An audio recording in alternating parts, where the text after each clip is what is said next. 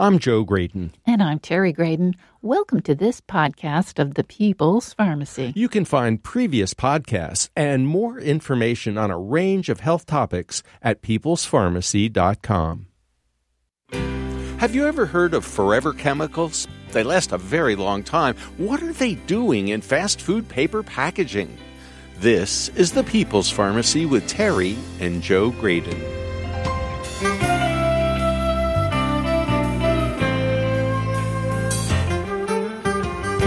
PFAS stands for per- and polyfluoroalkyl substances. These forever chemicals are ubiquitous in our environment.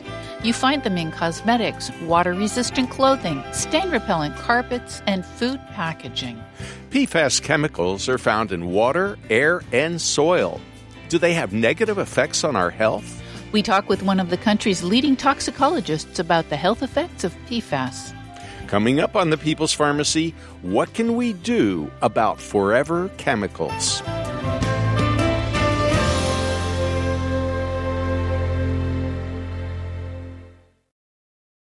In the People's Pharmacy Health Headlines, one of the features of COVID-19 that makes it different from most other infections is the risk of long COVID. Many previously healthy people report fatigue, brain fog, breathing difficulties, heart problems, dizziness, or migraines months after having recovered from the acute infection. Doctors have been blindsided by the number of people who are now suffering from persistent symptoms of long COVID.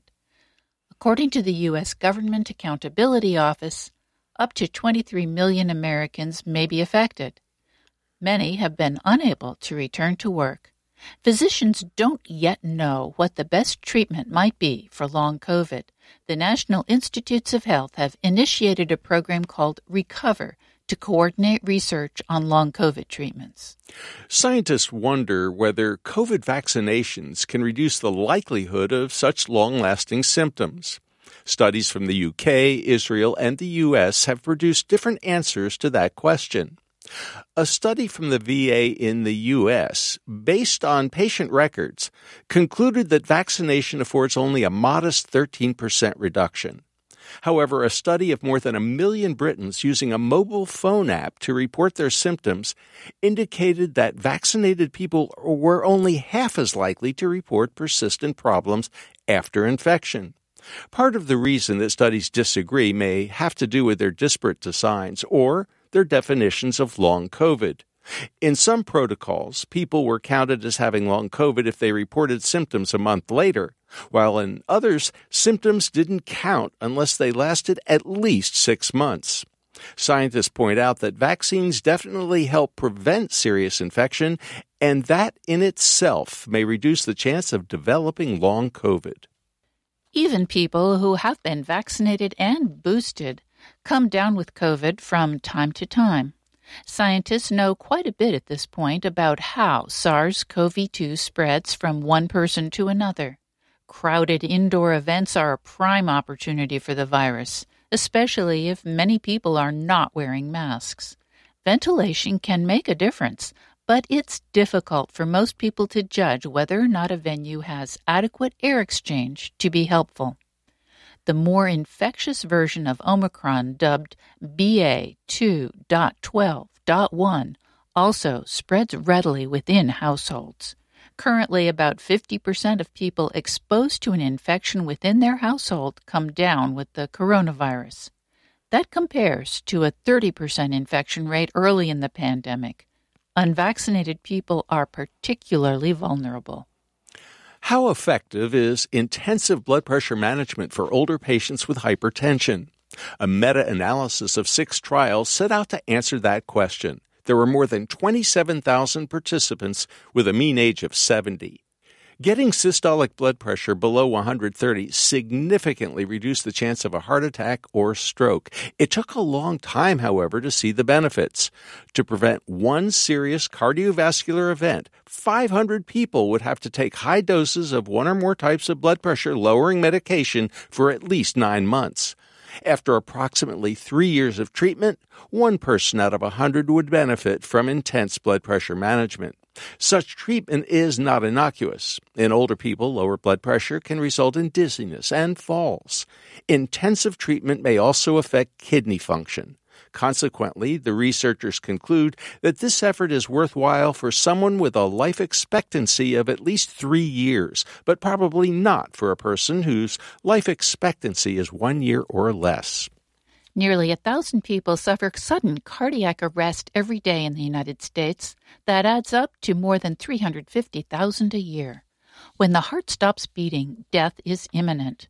Most people die before they get to the hospital, and half of those hospitalized die before discharge.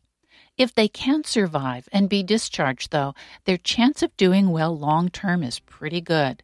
A comprehensive, systematic review in JAMA Cardiology shows that almost 2/3 who survive their initial hospital stay are alive 10 years later. CPR makes a difference. That's why automated external defibrillators should be available, and people should be well trained in how to use them. And that's the health news in the People's Pharmacy this week.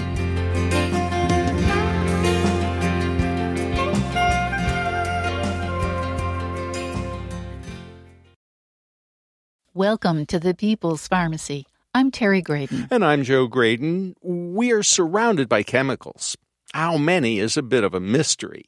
The Environmental Protection Agency lists more than 80,000 in its database, but that does not include everything, and few have been well tested for their effects on human health. One category that's especially worrisome is often referred to as forever chemicals.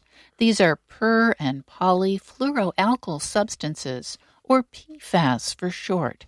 The first one was created in 1938. At that time, chemists knew they were sturdy, but they didn't know they would resist breakdown so strongly.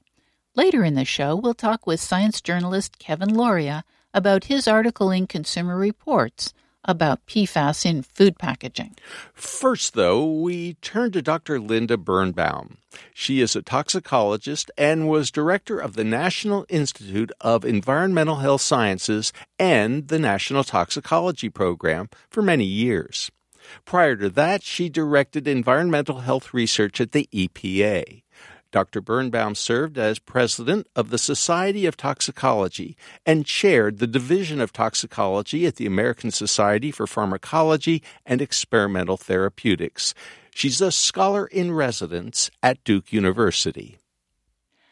Welcome back to the People's Pharmacy, Dr. Linda Birnbaum. I am so thrilled to be back. I think I gave your last interview just before the pandemic really got going in March of 2020. So it's a real honor that I'm able to speak with you again.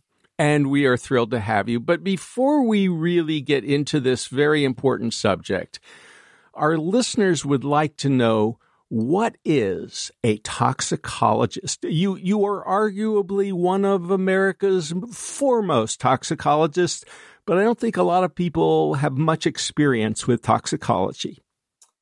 Toxicology is really the science of safety. Some people say it's the science of poisons because the word toxin actually comes from a Greek word meaning poison.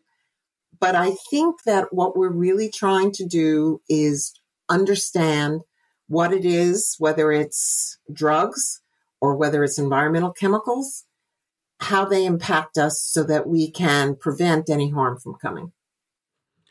Some famous scientists a long time ago basically said it's all in the dose, especially when it comes to medications. What's that about?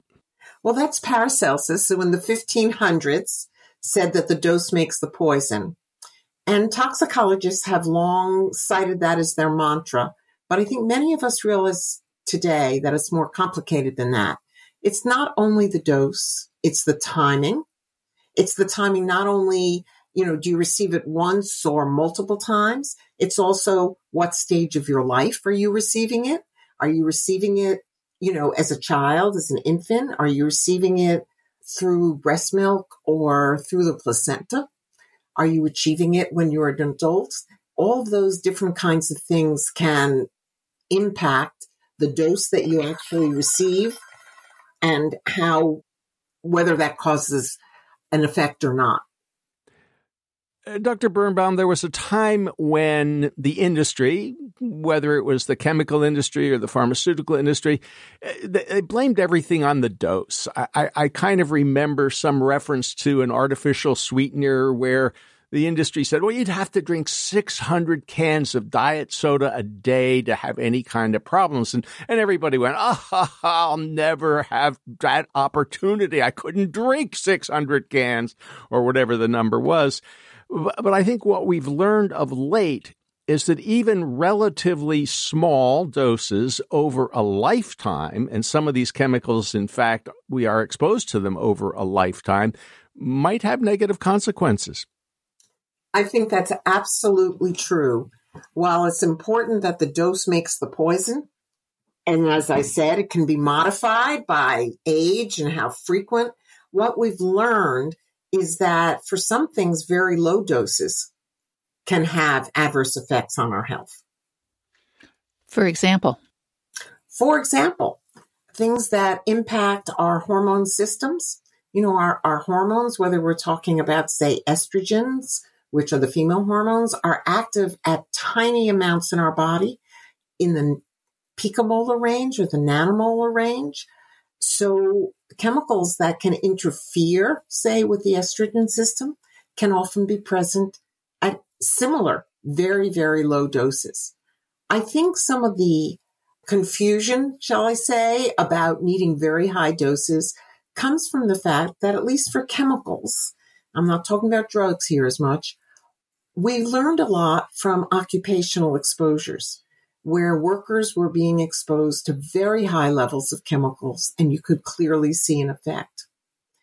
Today, for much of toxicology work, we're studying small animals, and you always have to give a small animal a greater dose to achieve the same internal concentration, or we could talk about the same blood level, as you do to a much bigger animal or a person.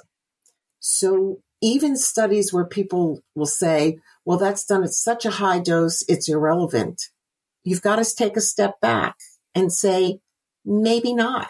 Maybe that dose to achieve that level in a human, the same level, you've got to use a much higher dose to your animals. Dr. Birnbaum, what we want to talk about today is something people call forever chemicals, per- and polyfluoroalkyl substances. What can you tell us about these chemicals? Well, we call them PFAS, and all I can tell you is that is a horrendous name that a number of us kind of came up with about 4 or 5 years ago. It is a tremendous class of chemicals. Let's go back to the name, the fluoropoly, either poly or per alkyls. What that means is that there are lots of fluorine atoms. Fluorine is a element on the periodic table, and also carbon. And the fluorine-carbon bond barely exists in nature. It is one of the strongest bonds that exists. It's very difficult to break once it's formed. So when you say per polyfluoroalkyl, what you mean is you've got lots of fluorines on carbon molecules, often in a chain. Sometimes it can be more complicated than that. But the property of the carbon-fluorine bonds is what makes these chemicals into the forever chemicals that we're dealing with today. And what are they used for? Oh, you name it. They are used in some, they're basically provide water repellency, stain resistance. They are used in all kinds of electronic equipment. They are used in all kinds of, or have been used in all kinds of textiles. They've been used in your nonstick pans. They've been used in your waterproof, not only your waterproof jackets and boots, but also your waterproof, for example, furniture coverings. They are used sometimes on ropes. They're used in dental floss.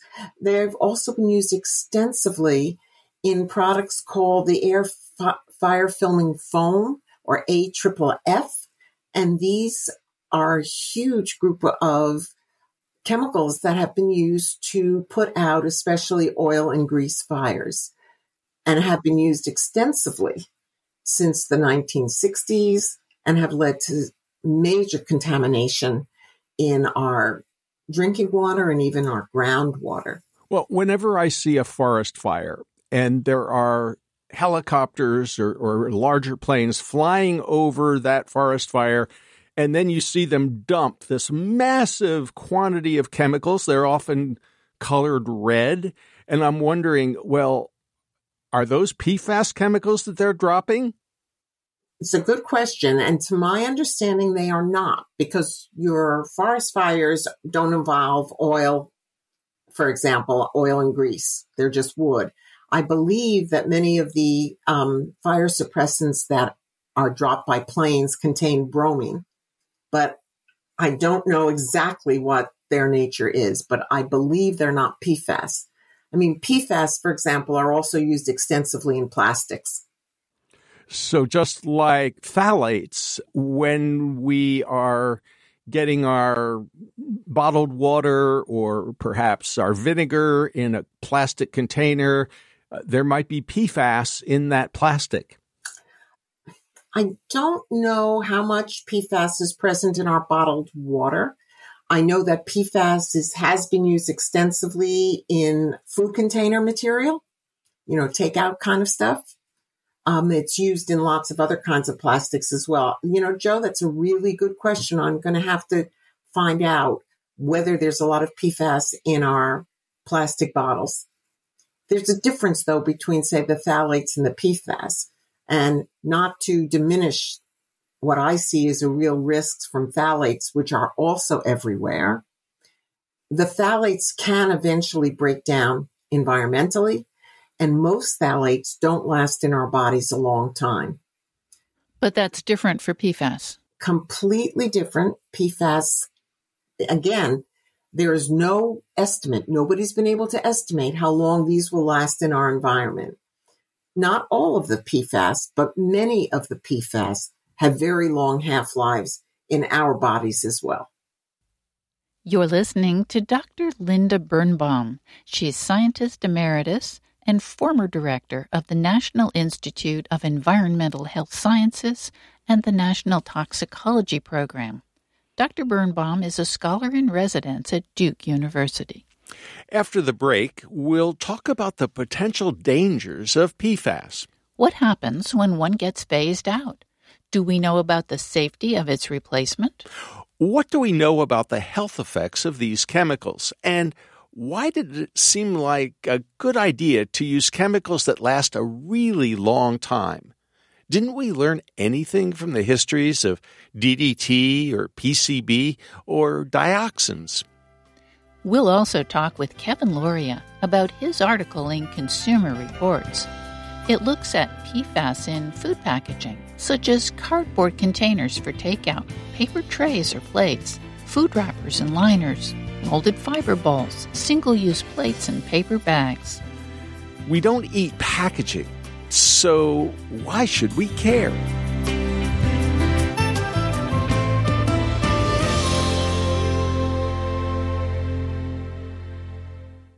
You're listening to The People's Pharmacy with Joe and Terry Graydon. This podcast is made possible in part by CocoVia, maker of high-potency cocoflavanol supplements. Cocoflavanols are among the most well-studied plant-based nutrients, backed by 20 years of scientific research. CocoVia Cardio Health is available in capsules or powder, providing 500 milligrams of cocoflavanols daily. This supports better blood flow and vascular performance. CocoVia also offers Memory Plus, a supplement with 750 milligrams of cocoflavanols. This product is backed by 4 different clinical studies demonstrating significant improvement in several aspects of memory. CocoVia Flavanols offer you all the benefits of chocolate without the sugar.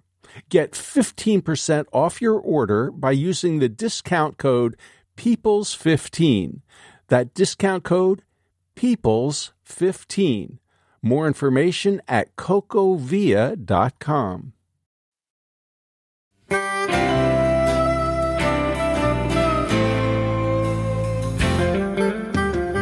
Welcome back to The People's Pharmacy. I'm Joe Graydon. And I'm Terry Graydon. The People's Pharmacy is brought to you in part by CocoVia, the maker of high-potency cocoflavanol supplements that support cognitive and cardiovascular health. More information at cocovia.com. Today we're talking about PFAS, the so-called forever chemicals. They're widely used for non-stick, stain-repellent, or water-resistant products. You'll find these chemicals in carpets, furniture, car upholstery, and outdoor apparel. They're also found in some food packaging. How safe are they? Our guest is Dr. Linda Birnbaum. She's a toxicologist and was director of the National Institute of Environmental Health Sciences and the National Toxicology Program for many years. She is a scholar in residence at Duke University. Dr. Birnbaum, later in the show, we'll be talking about food packaging and the types of food packaging that contain PFAS. But what I would like to ask you at this point is, how dangerous is it? Should I be worried? That's a wonderful question and very difficult to answer. I think these chemicals, we have a wealth of animal studies that demonstrates the toxicity of these chemicals. PFAS can affect almost every organ system that we have. They appear to can have effects on the developing fetus. They can have effects on the infant, on the adolescent, on the pregnant woman, as well as her unborn baby, and on adults of all ages. But there's a variety of effects. These effects can occur at levels that are really quite low, and we're beginning to understand that for some of the PFAS, a few that have been studied, what we find is some of the newer replacement PFAS can cause the same effects or even worse at lower blood levels than some of the ones that we already know about and that have been, in general, removed from the marketplace.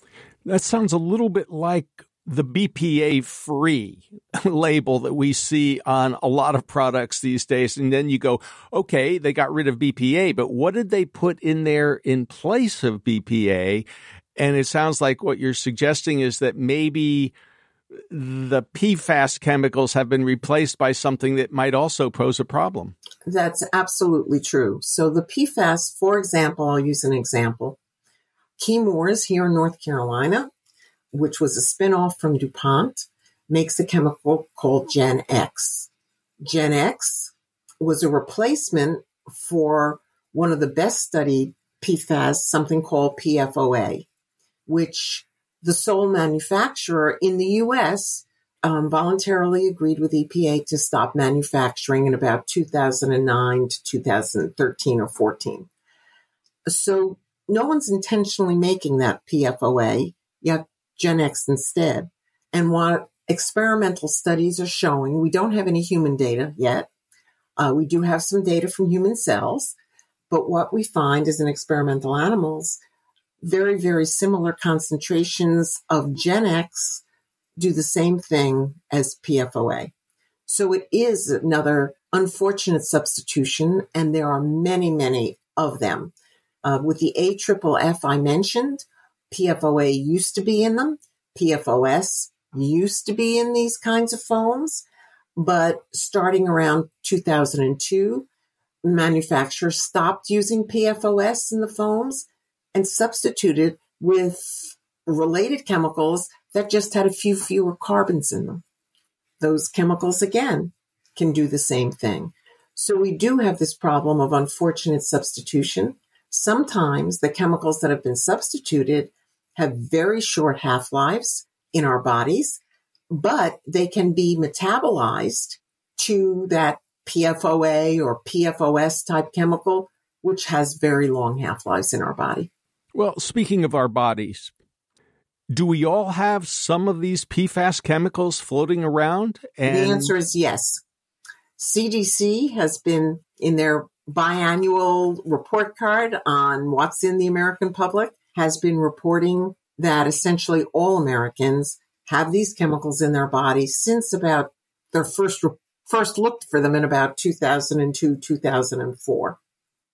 What we have seen is the PFOA and the PFOS, which are no longer being intentionally produced. Those levels in the Americans' blood has started to decrease. But what we have now is a little bit of data showing that some of the replacement compounds, their levels are going up.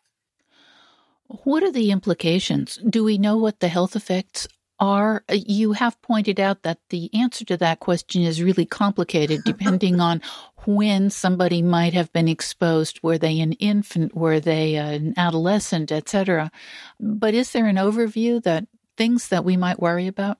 Well, these chemicals have been associated, some from epidemiology, which are observational human studies, some from what we know from our experimental studies with cancer. There was a very large contamination of drinking water in West Virginia and Ohio. And there's been an extensive study done there of over 70,000 people who have been followed. And what they found is that there were clear associations with kidney cancer and testicular cancer. There were effects on cholesterol levels, elevated cholesterol. There were effects on thyroid hormones. There was hypertension, increase in hypertension during pregnancy. And there was an increased risk of autoimmune disease. Now, I should mention the immune system because we have a lot of epidemiology studies showing that especially children, but also adults who have elevated levels of PFAS in their blood, and sometimes it may have largely been driven by their mother's exposure. What we find is they have immune suppression. They are not as able to mount a vigorous response to vaccination. And there are actually at least 4, if not more now, studies looking at COVID and PFAS, where there are associations being reported between both susceptibility to disease and severity of disease. Dr. Birnbaum, I have one question. Why? Why do we continue to make chemicals that will never go away, or certainly not in our lifetimes? Didn't we learn anything from DDT, DDE, dioxins, PCBs? I mean, all of these chemicals that we have been exposed to over the decades that have caused a lot of hardship. Why haven't we learned something, and when are we going to do something about PFAS? Well, all I can say is we appear to be poor learners. What has happened is since the PFOA and PFOS in the U.S. are not being intentionally made, and I'm saying that because, as I mentioned, there are some things that can break down. Some of the polymers can break down to give you those compounds, but industry has largely moved to things like Gen X, which has a much shorter half-life in our bodies, not in the environment. And again, when we start studying Gen X, what we find is that you get a similar response at a similar internal dose.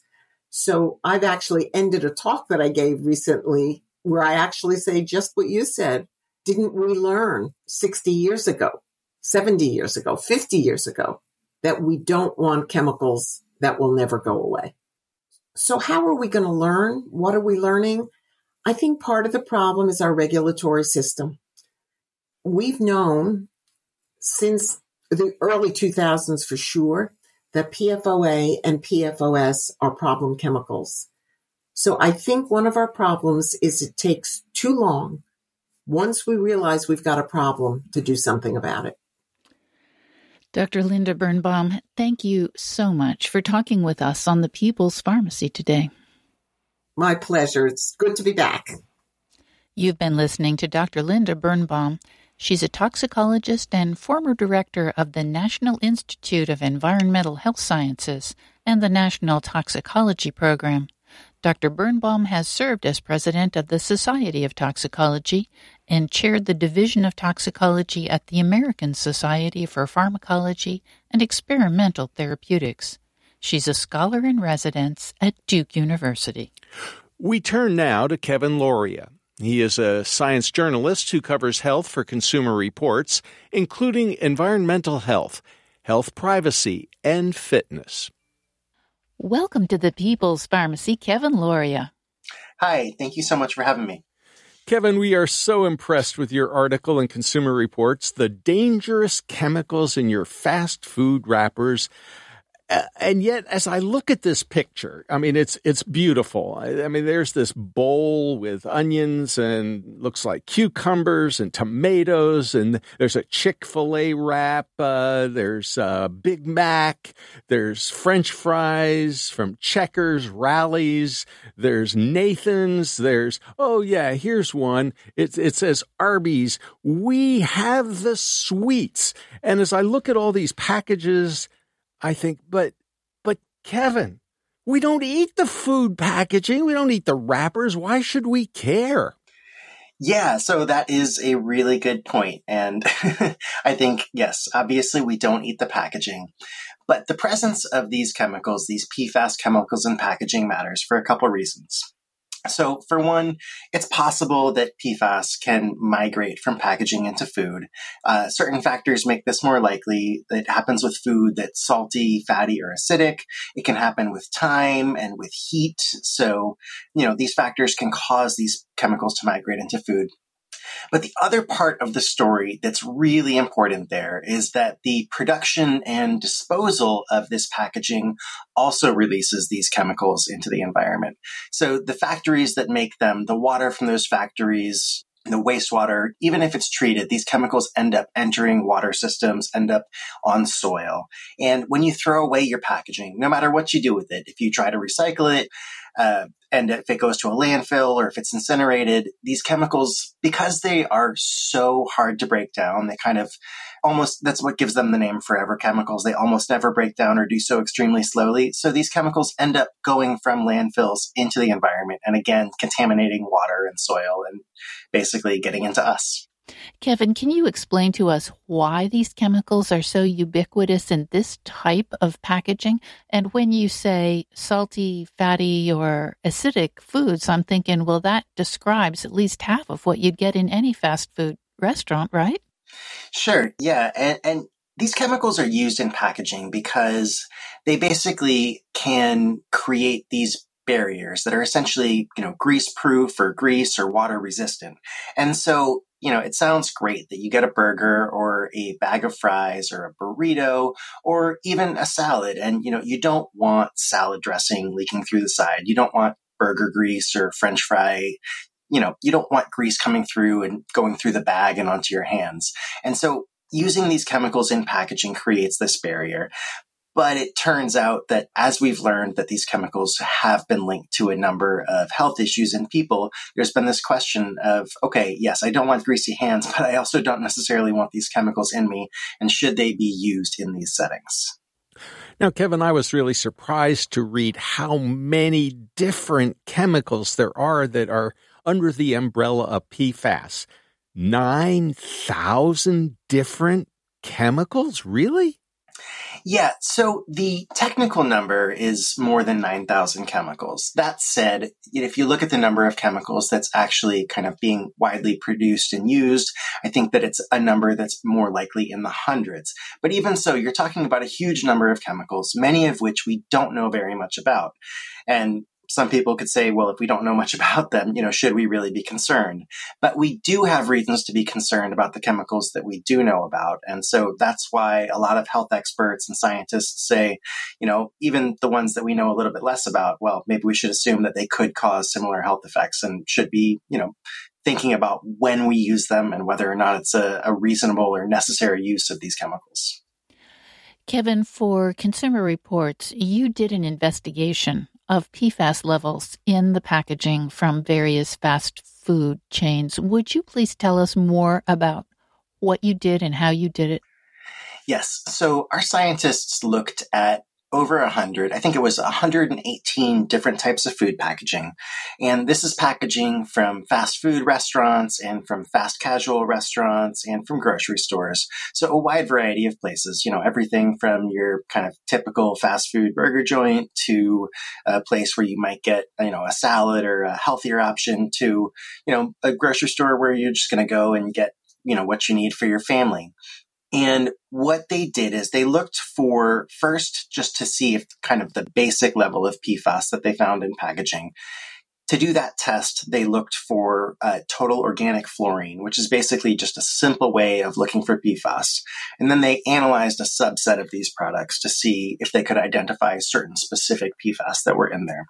So I think the basic takeaway is that they found evidence for PFAS chemicals in more than half of the items that we tested. And in about a third of these items, the levels exceeded the legal limit for PFAS measured as total organic fluorine set in Denmark. And so this limit is meant to stop intentionally added PFAS from being in products. And I think it was in 22 products. California will have a similar legal limit in place starting next year, a limit meant to keep PFAS from being intentionally added to packaging. 22 of the products exceeded the limit that California will have in place. Could you get specific about what packaging we're talking about, please? Yeah, so I can tell you that, we had packaging from McDonald's and Burger King and Nathan's, and we also looked at places like Sweetgreen and Chipotle and Whole Foods. So we wanted to look at kind of a broad selection of restaurants. Some of the packaging that we found, I think that, basically they looked at the average levels for the different samples that we had. Yeah, so we found higher levels in items from Nathan's, Burger King, McDonald's, Cava. In other cases, we found that places that had said that they'd made an effort to phase PFAS out of their packaging, some of them seemed to be doing a pretty good job. So, while we found some levels of PFAS in items that we tested from Whole Foods, only one of them exceeded the Denmark threshold, and then only barely. So it seems possible that in that case, it could have been, incidental contamination potentially that is responsible for that. It wasn't at a level that a lot of experts say is the level that you would need to show kind of intentional addition of PFAS. So we found a pretty wide variety, and some of the restaurants that had higher levels were these kind of fast food restaurants. There were other fast food restaurants that did better. The items that we tested from Wendy's did not have particularly high levels. But we also found PFAS in items that you might not think about as much, like paper plates from Stop and Shop that had pretty high levels. And so it's hard to know when you're looking at an item whether or not it's going to have PFAS in it. Whether the food item that you're getting is healthier or something that we think of as less healthy. These things can't necessarily predict whether or not PFAS is going to be in an item. You're listening to Kevin Loria. He's a science journalist who covers health for Consumer Reports, including environmental health, health privacy, and fitness. He's interested in stories about systems or products that harm or fail to protect individuals. After the break, we talk about some types of food packaging that contain PFAS. How can we minimize our exposure? Denmark has set a limit. In some places, food packaging contains very low levels of PFAS.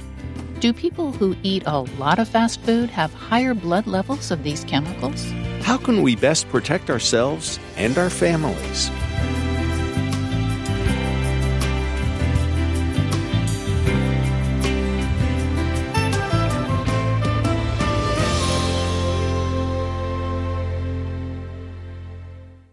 You're listening to The People's Pharmacy with Joe and Terry Graydon. This podcast is brought to you in part by Kaya Biotics, organic probiotic supplements. These supplements are made in the USA with high-quality, sustainably sourced ingredients. Originally developed in Germany, Kaya Biotics offers 3 different formulations with 15 carefully selected strains of bacteria. These are designed to increase the diversity of your gut flora and support your immune system. More information at kayabiotics.com.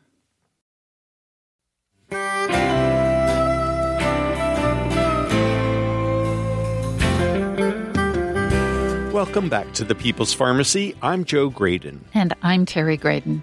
The People's Pharmacy is brought to you in part by CocoVia, maker of high-potency cocoflavanol supplements that support cognitive and cardiovascular health. More information at cocovia.com. When you pick up food from a fast food restaurant, some of the bags and wrappers that keep you from getting your fingers greasy while you carry it away contain oil-resistant chemicals called PFAS. What should we know about these forever chemicals? We're talking today with Kevin Loria, a science journalist who covers health for Consumer Reports, including environmental health, health privacy, and fitness. He wrote about PFAS in food packaging in the May issue. I was fascinated to see that the paper, what would you call that, Terry? The paper holder for like cupcakes has PFAS. I mean, it's like, wait a minute, we're giving, cupcakes to our kids. There shouldn't be PFAS in those cupcake holders, even if it's in low levels. And also those, what would you call them? The molded fiber bowls and trays where, everybody's getting bowls these days. Well, they too had some PFAS in them, pretty high levels, relatively speaking. And I'm really concerned about some of the soup containers because, a lot of times at takeout, we get our soup. And sometimes that soup has, fat in it, presumably. And so it might be leaching into the soup, especially if it's hot. So do you have any recommendations, Kevin? What can we do? Yeah, so when it comes to trying to avoid PFAS in packaging, I think that what we would say is you can try to favor restaurants that have said they've made an effort to already kind of phase PFAS out of packaging, because while we did find PFAS in some of these items, the levels on average tended to be lower. And so it indicates that, at least in general, these places seem to be trying to get these chemicals out of packaging. And that seems like a good thing to support and probably a better way to kind of limit your own exposure. You can also take items out of the packaging as soon as you can, and definitely don't reheat food in its packaging. So when it comes to food packaging, those are some of the steps you can take to limit your exposure. So, Kevin, I'd like to ask you about reheating food in the original packaging in the microwave, because it's convenient. In fact, a lot of the stuff we get from the frozen food department is supposed to be heated in the microwave. Is that a mistake? I think that what our scientists would say is that if you want to reduce your exposure to PFAS as much as possible, it's probably best not to reheat any of the food that you get in that prepackaged, the packaging that it came in. That, you want to transfer your food onto glass plate or something like that instead. And that's a better way to reheat your food. And I know that it says to do that on some of the instructions, but I think in most cases, if you put it in a glass bowl or a plate, that's probably a fine way to do so. That's actually what we almost always do. And even if you have to hunt a little bit for a bowl that's going to hold the thing because it's frozen, it doesn't fit into a normal size bowl sometimes.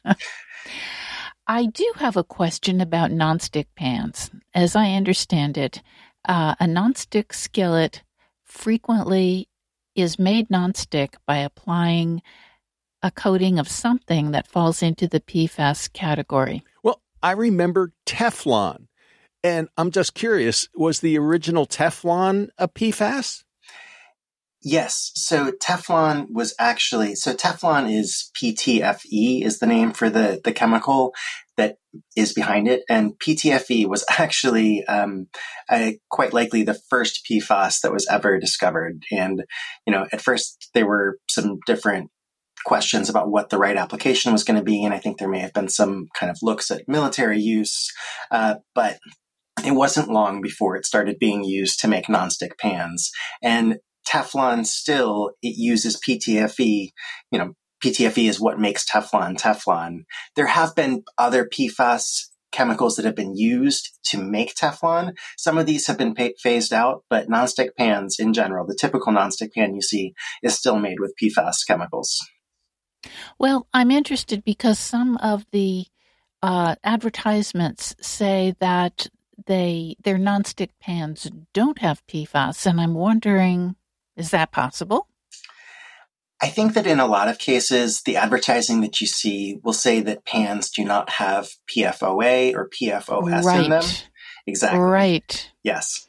An important distinction. Yes. So PFOA and PFOS are two of the PFAS chemicals that we know the most about. We know a lot about them from the C8 health study, which basically looked at the effects of these chemicals that had contaminated the water system in largely in West Virginia and I believe Ohio. And it's from that study that we learned about a lot of the negative health effects associated with PFAS. And as a result of that study, and in certain cases, this was already, even before then, already in the works, PFOA and PFOS have largely been phased out of use and production in the United States. They still end up in items and they're still produced and used internationally, but largely manufacturers have stopped using PFOA and PFOS in the US. But, and here's the big but, the other chemicals that are still used in nonstick pans for the most part are still PFAS chemicals. We don't know as much about them as we do about PFOS and PFOA in a lot of cases, but because they have the same function in the pan or in other products that we use them in, a lot of researchers are concerned that the replacement chemicals that we're using could have similar health effects. You mentioned that Denmark has put a legal limit of these chemicals on its food packaging products. So I'm assuming then that in other countries, or at least some other countries, you can find packaging that doesn't contain them. Is that true? Well, in a certain sense, it's hard to completely avoid all PFAS because they've been so widely produced and used for so long. They are commonly found in the environment. And so even when they're not intentionally added to substances, you do often detect some level of PFAS. In food packaging, it might be there because of the use of recycled paper or from the machines that are used to produce packaging. That said, Denmark has quite a strict legal limit on the level of PFAS or total organic fluorine, the PFAS indicator in food packaging. And from what I understand, since they've set that limit, the levels of PFAS that have been found in packaging in Denmark are significantly lower. And so setting this limit appears to have made a difference there. I'm wondering if anybody has bothered to check blood levels, for example, of PFAS chemicals. So, if we were to go to Denmark and collect 500 samples from people there, would they be lower? And what about people who eat in fast food restaurants a lot? If that's one of their main sources of nutrition, would they have higher levels of PFAS than folks who are cooking fresh? So I think it's important to know. So fast food packaging, or just food packaging in general, is just one of the sources of PFAS exposure in our lives. And so for a lot of people, the most important exposure source might actually just be even drinking water, or it could be for certain PFAS chemicals, the carpets, stain-resistant carpets in a home. That said, there is some research in this.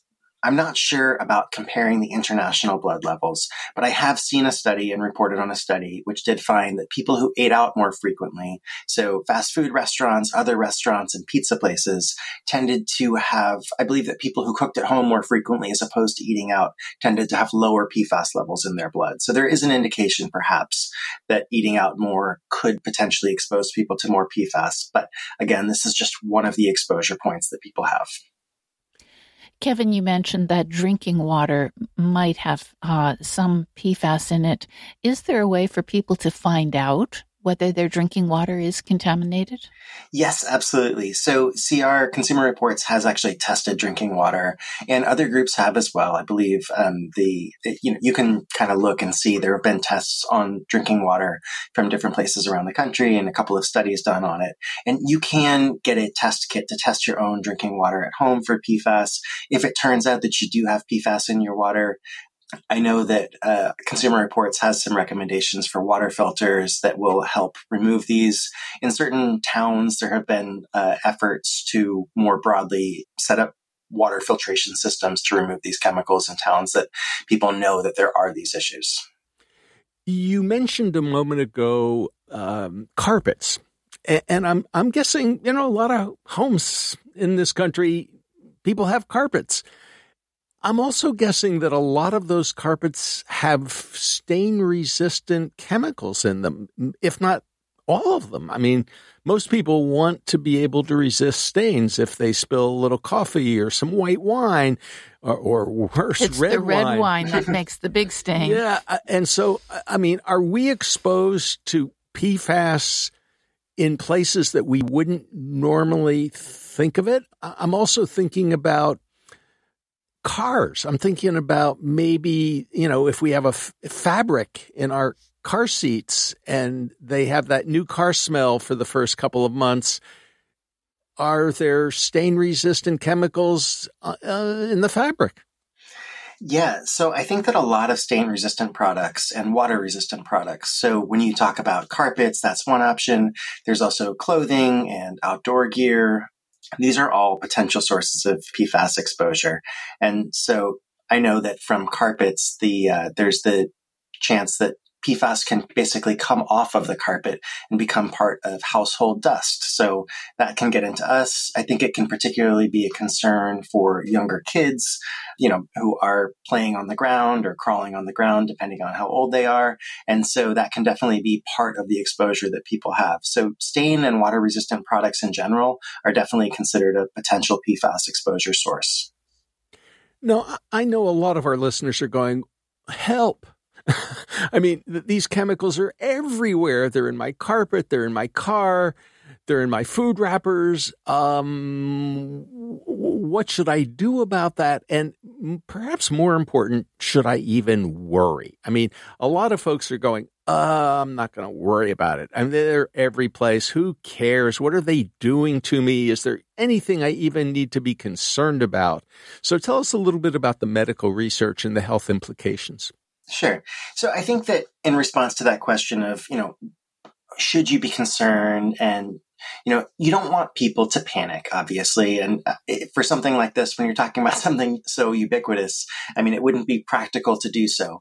But the health risks that we're talking about with PFAS chemicals are basically risks due to chronic exposure and buildup of these levels over time. And so that's what researchers say you want to try to limit, and that, it is worth trying to limit your exposure. We do have evidence showing that PFAS exposure, so it's linked to a number of different health problems. So increased risk for certain cancers, kidney and liver damage, higher blood pressure in pregnant people, certain developmental effects in children, certain effects on the reproductive system.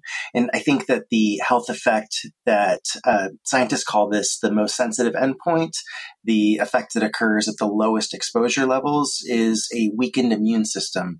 And so this is shown as a weaker response to certain childhood vaccines. So that's obviously something that's concerning. So it definitely is worthwhile to try to limit exposure if you can. And while it sounds really hard with these chemicals that are pretty ubiquitous, I think that if you think about these different aspects of life, so whether it's, limiting the ways that you use certain food packaging or trying to get food packaging from places that are working to get PFAS out of it, or, trying to avoid stain and water resistant fabrics when you can, and, looking for items that are more washable instead. There are things that you can do to reduce these exposure levels. When it's something like water, it's harder, but you can get a water filtration system if you need to. Obviously, these are bigger problems that do require more than just what the individual can do. And so that's why I think you can look at, certain states are trying to implement stricter restrictions on PFAS levels in water or in food packaging and other items. Well, finally, the idea of what we can do ourselves, besides being thoughtful about the packaging and the clothes that we wear and the chemicals that we spray. Where can we go again to test our water, especially if we're on a well or even on a municipal water system? Okay, so Consumer Reports has looked at drinking water for PFAS before, and basically you can find an EPA certified lab or get a mail-in kit to test your water for PFAS. So two of the tests that performed well in Consumer Reports testing were, one was by Simple Lab and the other was by Water Check. And so you can get your water tested. You can look and see if, your municipality or your local water source has this data. But if you just want to test your own water, you can get a kit yourself to look for PFAS. Any other recommendations that our listeners should be doing to try to protect themselves and their families from PFAS? Sure. So aside from being conscious about the products that you're using and trying to limit the PFAS that's in those products and trying to look for products from places that are trying to kind of take these steps to reduce exposure, some experts have said that while nonstick pans are probably not releasing PFAS if they are well maintained and not being overheated or scraped, the production and disposal of these pans still adds PFAS to the environment, which can get into us. But, you don't necessarily need to throw out everything that you've got, but you might want to stop using pans that are scraped, and you want to make sure that you're not overheating these pans, is what some experts have told me. And of course, we want to encourage everyone to read your super article in Consumer Reports, The Dangerous Chemicals in Your Fast Food Wrappers. Kevin Loria, thank you so much for talking with us on the People's Pharmacy today. Thank you again for having me. I really appreciate it. You've been listening to Kevin Loria, a science journalist who covers health for Consumer Reports, including environmental health, health privacy, and fitness. His article, titled The Dangerous Chemicals in Your Fast Food Wrappers, was published in the May issue of CR. It tells you which food packaging has the highest levels of PFAS chemicals and how to avoid them. You'll find a link to his article from our website. We spoke earlier in the show with Dr. Linda Birnbaum. She is a toxicologist and was director of the National Institute of Environmental Health Sciences and the National Toxicology Program for many years. Prior to that, she directed environmental health research at the EPA. Dr. Birnbaum served as president of the Society of Toxicology and chaired the Division of Toxicology at the American Society for Pharmacology and Experimental Therapeutics. She's a scholar in residence at Duke University. Lynn Siegel produced today's show. Al Wadarski engineered. Dave Graydon edits our interviews. B.J. Liederman composed our theme music. This show is a co-production of North Carolina Public Radio, WUNC, with the People's Pharmacy. The People's Pharmacy is brought to you in part by CocoVia, maker of high-potency cocoflavanol supplements that support cognitive and cardiovascular health. More information at cocovia.com. Today's show is number 1301. You can find it online at peoplespharmacy.com. That's where you can post your comments to let us know what you think about today's interviews. You can subscribe to our podcast through your favorite podcast provider. We post the show on our website on Monday morning.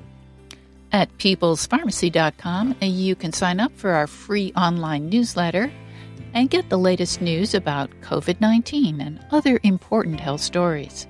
By subscribing to the newsletter, you also have regular access to our weekly podcast, and you can find out ahead of time which topics we'll be covering.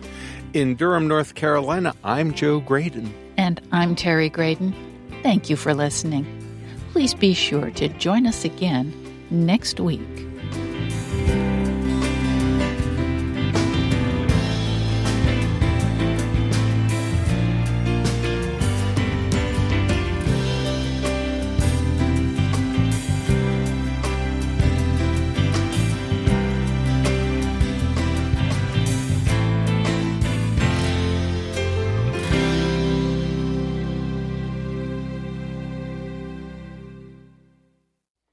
Thank you for listening to the People's Pharmacy Podcast.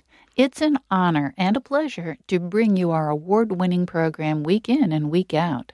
But producing and distributing this show as a free podcast takes time and costs money. If you like what we do and you'd like to help us continue to produce high-quality, independent healthcare journalism, please consider chipping in. All you have to do is go to peoplespharmacy.com/donate. Whether it's just one time or a monthly donation, you can be part of the team that makes this show possible. Thank you for your continued loyalty and support. We couldn't make our show without you.